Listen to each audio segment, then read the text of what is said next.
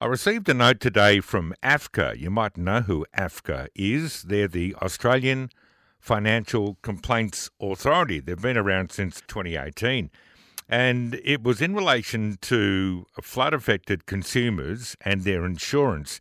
Apparently, they've received more than 2,000 complaints in the years since, of course, those floods and storms happened. Now, as you might know, if you listen to our show regularly, we're often receiving calls from listeners who feel aggrieved with their insurer. So I thought it might be a good opportunity to have a chat to Emma Curtis, who's lead ombudsman insurance at AFCA. I'm delighted to say that Emma's on the line. Are you well? I'm well, thank you. Lovely to chat, Emma. I want to, if I can, at some point, just go through how listeners can take advantage of AFCA. But the 2,000 complaints that you've had, it seems to me like a huge number. Is that how you within AFCA have seen it as well? It is. It is a huge number, and we're facing into a pretty unprecedented situation for the insurance industry and also for our Ombudsman service.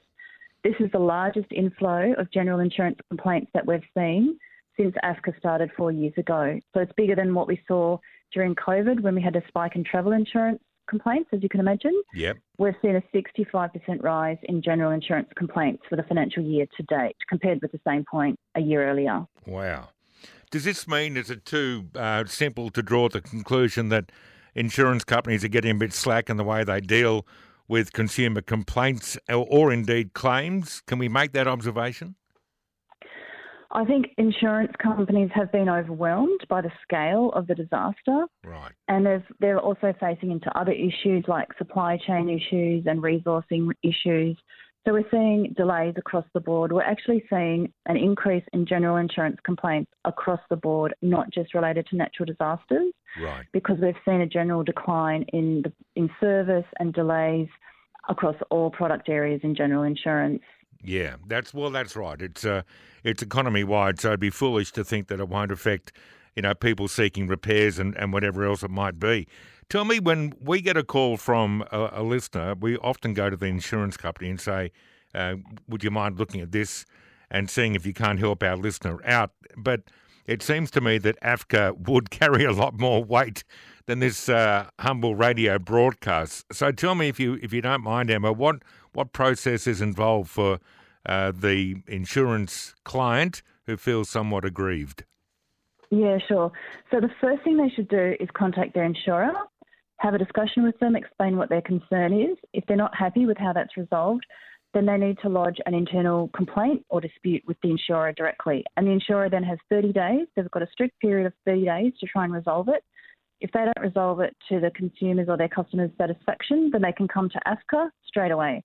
So it's free. We're independent. You don't need to pay somebody to represent you. Just come straight to us, lodge a complaint with us. We'll then flick it back to the insurer to give them another chance to resolve, because it's better if they can resolve it upfront directly with their customer. Yeah. But if they can't resolve it again, then we'll start our complaint resolution process. We'll get both parties to lodge documents, and then we'll start to independently resolve the complaint. Right. I imagine once they see AFCA in any correspondence, the insurance company might just, pull their socks up and do what they can. But I know you said there the best way to do is try and resolve it with the insurance company. All the listeners that have rung me have tried that and have failed. Is there an official AFCA form that people complete that goes back to the insurer at that early stage? Where do they get that initial complaint form from? Yeah, so they should just jump online and go to afca.org.au, and they can lodge their complaint online once they've gone through the insurer's internal dispute resolution process. And it's really important, when you lodge it with us, tell us if you've got some special hardship or urgency or vulnerability, and we can then prioritise that complaint. We're tracking all complaints that are flood related so that we can triage them and make sure that we prioritise them according to how urgent it is to have it resolved. Right. And is the insurer, are they compelled to follow whatever resolution you come up with?